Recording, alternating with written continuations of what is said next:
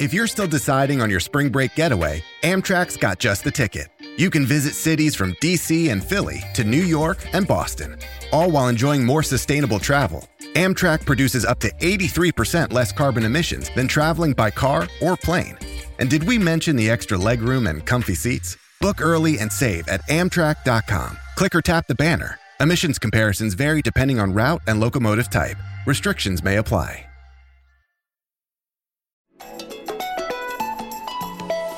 It's Tuesday, August 2nd. From inside the WTOP newsroom, this is the DMV Download, brought to you by the men and women of Steamfitters Local 602. Get an estimate and learn more at steamfitters-602.org. Nationals fans are reeling today at word that their superstar, Juan Soto, is officially traded to the San Diego Padres. And in return for Soto, the Nats get a bevy of prospects on their roster. But as Dave Preston tells us, no matter the details of this deal, this move won't long be forgotten. If he gets into the Hall of Fame, which he is on track to, he'll have another baseball cap on his head on the plaque. And that is going to be heartbreaking. And WTOP's Sean Anderson, a Nationals fan, tells us this one really hurts. When a team gives up on a player like Juan Soto, who could be one of the greatest hitters of all time, you have set your franchise back years. And from one pastime to another, we introduce you to a Maryland man who's gained 30,000 followers building detailed movie scenes entirely out of Legos. Then really trying to match that frame color for color, piece by piece, pixel by pixel, so that it's as close to it as can be done. Thanks for joining us. I'm Megan Cloherty. And I'm Luke Garrett. Soto is no more in Washington, as the team's famed outfielder, slugger, and star of the 2019 World Series team says goodbye in favor of the sunnier, beachier pastures of San Diego. We have with us two of WTOP's Nats experts to break this down. Dave Preston from our sports department and anchor and Nationals fan Sean Anderson, who might have lost a little of his spark today, Sean. Oh, my gosh. This is one of the worst days in Washington sports history. Oh, okay. Well, that's a good place to start. It's not easy. I would say, as the thing is, we knew this day was coming. I think maybe the saddest day was maybe the first Joe Gibbs retirement, because it was the end of an era at the time. You're putting it up there. This I think is the end of an era from the standpoint of the 2012 to 2019 run, where they made the playoffs 5 times. They won a World Series in 2019.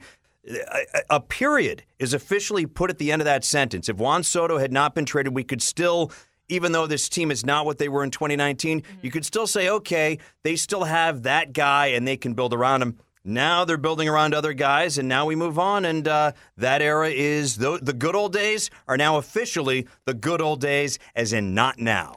Wow. Let's get into the details of this trade exactly. What are the Nationals getting, and what are the Padres getting? There are 2 major leaguers right now coming to Washington if this deal comes through. Mackenzie Gore's a pitcher, a rookie shortstop C.J. Abrams. Both of them are very young. Both of them are very raw. Both of them are very green. Then there's 3 prospects. Robert Hassel III, outfielder James Wood. They're both outfielders. Right-handed pitcher Jarlin Cesana. Those 3 guys are all in A-ball, which is the lowest level of minor league baseball. So these guys are 2, 3, maybe even 4 years away from making it to Washington. You know, and a lot of these prospects don't make it to the majors at all. And what does this mean, Sean, for fans? I mean, is it just sort of like as a gut punch? Or, I mean, how do the Nats, they're not doing so hot, that's for sure. No. So what does it mean for fans that now this big-time player is leaving? Gut punch would be a soft way of putting this. This is the metaphorical detonation of the Washington Nationals franchise. Wow. Yes. I mean, think of this. Put this in your mind. So in a few months, they're going to blow up RFK Stadium, and somebody's going to sit there with a plunger. Today, the plunger was pulled down on the Nationals as we know them. And they are on the verge of long-term irrelevance here. I mean, we are talking, if you go a little bit north to the Baltimore Orioles, and they had a playoff team in the mid-2010s, okay, they got rid of a bunch of people. They didn't have somebody on the level of Juan Soto, but they moved out a bunch of people, and it took them 7 years to get back to the point where they might be competitive here in the next couple of years. Let me just throw this one story out as a fan, okay? One of the most famous stories in baseball is the curse of the Bambino. Yes. Where the Boston Red Sox sold off Babe Ruth in 1920 to a guy named Harry Frazee so he could get money to fund the Broadway show No No Nanette. And as Dave Preston, who's from New England, wicked tough to stomach over those 86 years. 86 years before the Boston Red Sox won a World Series title. That was the curse of the Bambino. Today, it's the curse of the Childish Bambino. This is when a team gives up on a player like Juan Soto, who could be one of the greatest hitters of all time. You have set your franchise back years. And that's, I think, as Dave, Dave is the expert on, figuring out whether a trade could be good, in terms of, what value do you get back for a player. Right. People go to baseball games. Most people go to baseball games and follow baseball teams on emotion. And if there's been a player who's been as loved in this town since the Nationals have been here, Juan Soto might be number one on that list. I was going to say Zim and Scherzer, right. but I mean, this move today would be akin to 2009, 2010, the Nationals trading Ryan Zimmerman because they had a great bunch of they had a bunch of players. It's akin to trading, we're going to go, heavy duty wine, Kippy and Buffy, akin to trading a Magnum of Silver Oak, which is a fantastic Cabernet for a bunch of grapes that some of them look good, some of them, there may be something wrong with them. I think short term, Sean, I think 50 wins would be a victory for this. I think because also Josh Bell, their most productive bat this year, he's gone too. And even whoever they get back, it's going to be a struggle for this team to win 50 games. Yeah. And that is, it's almost akin, and 50 wins in baseball, it's like the SAT. You get 400 points for signing your name. And when you can't even, the Orioles had a year or two where they didn't win. They had a year where they didn't win 50 games, and it was abysmal. I think long-term, irrelevance, yes, it's going to be a long time for this team to get their fan base back, because I think Washington is a very diverse area where we're not Cincinnati, where they live for baseball, or St. Louis. We're not a baseball town. We've had 18 years of some pretty good product, and we do draw fans. And I say we, I mean Washington does draw fans when the team is good, when the team is in contention. You see that everywhere else. But Nationals fans are not as hardcore as Caps fans, and they're not as, I guess, easy to get there as Commanders fans over the years, where this was a football town and you got 81 dates to fill. And the reason why a lot of people go is to see number 22 in right field. He's not going to be in right field anymore. It's a shame that they don't have him anymore because, as Sean mentioned, a generational player. Who knows where this story ends, but he's no longer a Washington National, and that just stinks from a fan standpoint. It stinks from somebody who covers this team looking for good stories standpoint. And so did the Nationals front office mess this up? I mean, did they just not offer enough money, a few weeks back when they put down that $400 million deal? Messing up. That's an interesting way of putting it. Yeah. If you're Juan, you might use stronger language. if you're Juan Soto, I mean, I don't think anybody in baseball history has been in the position of Juan Soto, right? 23 years old, already you are considered the best hitter in baseball. Yeah. And we had no idea who he was because it was Victor Robles who was the hot guy in 2018. Exactly. And all of a sudden, here comes Juan Soto. I thought, because I have a theater background a little bit, I thought it was like Joe Hardy from frickin' damn Yankees. And I thought Davey Martinez was going to do a dance and sing You Gotta Have Heart. I mean, this guy came from out of nowhere. Right. And to be as good as he was, as early as he was in his major league career, and then sustain that. We've seen a lot of one-hit wonders. Juan Soto is the true deal. And even slumping, he's still one of the best players in the game. And if you're Juan Soto, I mean, your agent is telling you in 2-3 years you're going to get, name a price, $50 million a year or whatever it is. I mean, why shouldn't you wait? I don't blame Juan Soto for waiting. And if I'm a gazillionaire and I'm going to buy the Washington Nationals, which the Lerners are trying to sell, I don't know. I think I want at least Juan Soto as a drawing card because right now Juan Soto is the only reason to go to the ballpark or watch the game on TV. I was going to say, if you're not a huge baseball person and you don't know a lot about this, the story here is interesting too because he kind of grew up in this franchise. Right. He came here in 2015, and the loss is really like, it is emotional, Sean. And last night he had this game where he hits off Scherzer. It kind of was like almost like a movie. Can you describe that moment as a fan? You know, knowing that this was almost inevitable, it was like a movie. And it was, unfortunately, though, the movie that you could anticipate the ending to. Yeah. So at least it was a pleasing ending. Yeah. Maybe it wasn't an unpredictable ending. It was, okay, if he went out, at least we got to see Juan Soto that one last time do the Juan Soto thing. What hurts is that he leaves, and yes, he was on the World Series winning team here, but he leaves, and he's probably going to play the majority of his career somewhere else. He's probably going to win an MVP if he does win an MVP somewhere else, because even though I thought he should have won last year instead of Bryce Harper, he didn't win the MVP. So there is the distinct possibility, and I would say if he gets into the Hall of Fame, which he is on track to, he'll have another baseball cap on his head on the plaque, and that is going to be heartbreaking. Oh my gosh, that's a sting. I mean, the tragedy is, he had so much potential still left. Right. And he's leaving now. And, I mean, you hate to play with other people's money. I do it from time to time.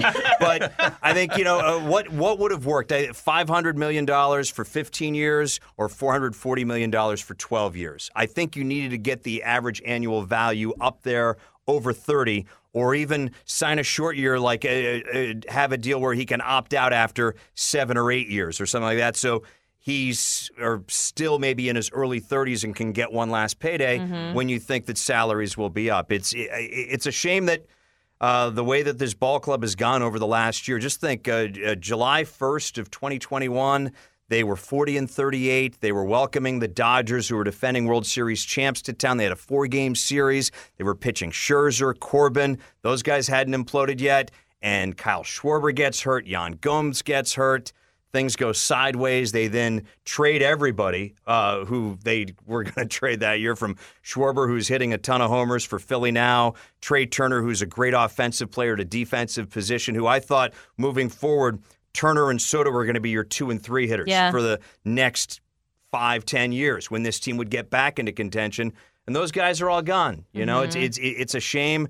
Baseball is a business, but to a fan, to somebody who covers it, it's more than that. And that's why it's a special business. And unfortunately, Mudville is synonymous with Washington, D.C. Childish Bambino was really the gem of the MLB trade this time around. And how much money does he actually get from the Padres? I mean, what are we talking about? Because I don't think we said what the deal was. He's still going to get $17 million this year. He's still on track to make along the lines of 7, because he's not a free agent yet. Yeah. So he's a very highly paid non-free agent, but he's not making ridiculous, oh my goodness, money. That's when he's the free agent. He's out the door now, right? I mean, that's it. As far as we know, the trade has been the trade has not been officially completed yet, but they're just holding up on 1 or 2 details. Till we hear from the team, it's not official, but we've had multiple reports from the MLB Network, USA Today, ESPN, that the deal is all but done. They're just dotting the I's and crossing the T's.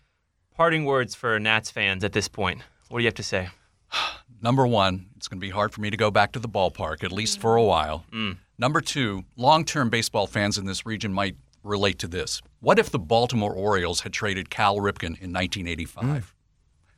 That's what this is, except even worse, only because, I mean, as great as Cal Ripken was, Juan Soto has a chance to even surpass Cal Ripken in baseball greatness.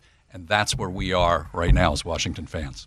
It'll be interesting when the Nats play the Padres next weekend to see how this is all going to shake out in real time. I hope it's not a Soto bobblehead night for the home team. I think they've already had their bobblehead night with him this year. Well, bobblehead or not, it's going to be weird seeing Juan Soto don a Padres jersey. Sean, Dave, thank you for joining us as we kind of all take this big collective sigh as we see Soto head to San Diego. Thank you. Thank you. After the break, we talk to a popular Lego builder about how he recreates entire movie scenes brick by brick. Backed by the experience of its hardworking members, Steamfitters Local 602 is ready to take on your next commercial heating, cooling, HVAC, or refrigeration project. Steamfitters Local 602 adds value to our community through its partnerships with local contractors and building owners, all while keeping the focus on improving the lives of its members and their families throughout the DMV. For work that's on time and on budget, go to steamfitters-602.org to schedule your next project. That's steamfitters-602.org. Steamfitters Local 602, changing lives. Thanks for listening to the DMV Download. If you like this show, give us 5 stars and leave us a review on Apple Podcast. We love hearing from you guys, and your reviews really do help other listeners find this, our area's only in-depth daily local news podcast. And thank you for making us a part of your day. All right, so before we go, we have a special guest today. Very special guest. Mr. Brick from Instagram. You guys may not follow him or know, but you are going to know. Basically, tell us what you do on Instagram, Mr. Brick. I just try to archive my builds, recreate scenes from movies, stuff that Lego hasn't built themselves yet. He's being humble. I've got this Instagram account pulled up on my phone now, and we've got some incredible scenes from so many different movies, and you've never seen these images before because they don't exist. Is that right? That's what I was hoping to pull off. There's a lot of other builders in the community. It's almost like when a trailer drops for a new movie, we try to be the first one to build it. Can I just say, we haven't even said this is entirely built out of Legos. Yes. We haven't said that yet. Lego scenes. They're elaborate Lego scenes Original. of movies that are then lit perfectly, and how do you pick the scenes? Just something that stands out as epic or awesome is what I'm trying to go for. And so how do you put these scenes together? Because there's no rule book here. Well, I mean, I go off of what the original art is or what they've created on TV or in the movie, or sometimes through comics. I mean, the goal originally was just to recreate Game of Thrones stuff because I had never seen that in Lego form yet. When it first came out in 2008, I think, or 2009. And so it built from there, Star Wars builds, Marvel stuff, and then everything in between, old Westerns that I love, Casablanca. I love that. Just really good stuff. And they sell these kits. If you've been to a Lego store, there's one, I actually just went with my kid in Montgomery Mall, and they sell the huge sets of these different movie scenes for hundreds of dollars. Yeah. So you don't take those, do you, Mr. Brick? You build your own. Well, I'm a collector too, so I do try to save up to. It's very expensive stuff. Yeah, Legos are expensive. And I want to say I'm getting it for my kid, but it's 100% for me. And, we got the Seinfeld set, which is a great set. Yeah.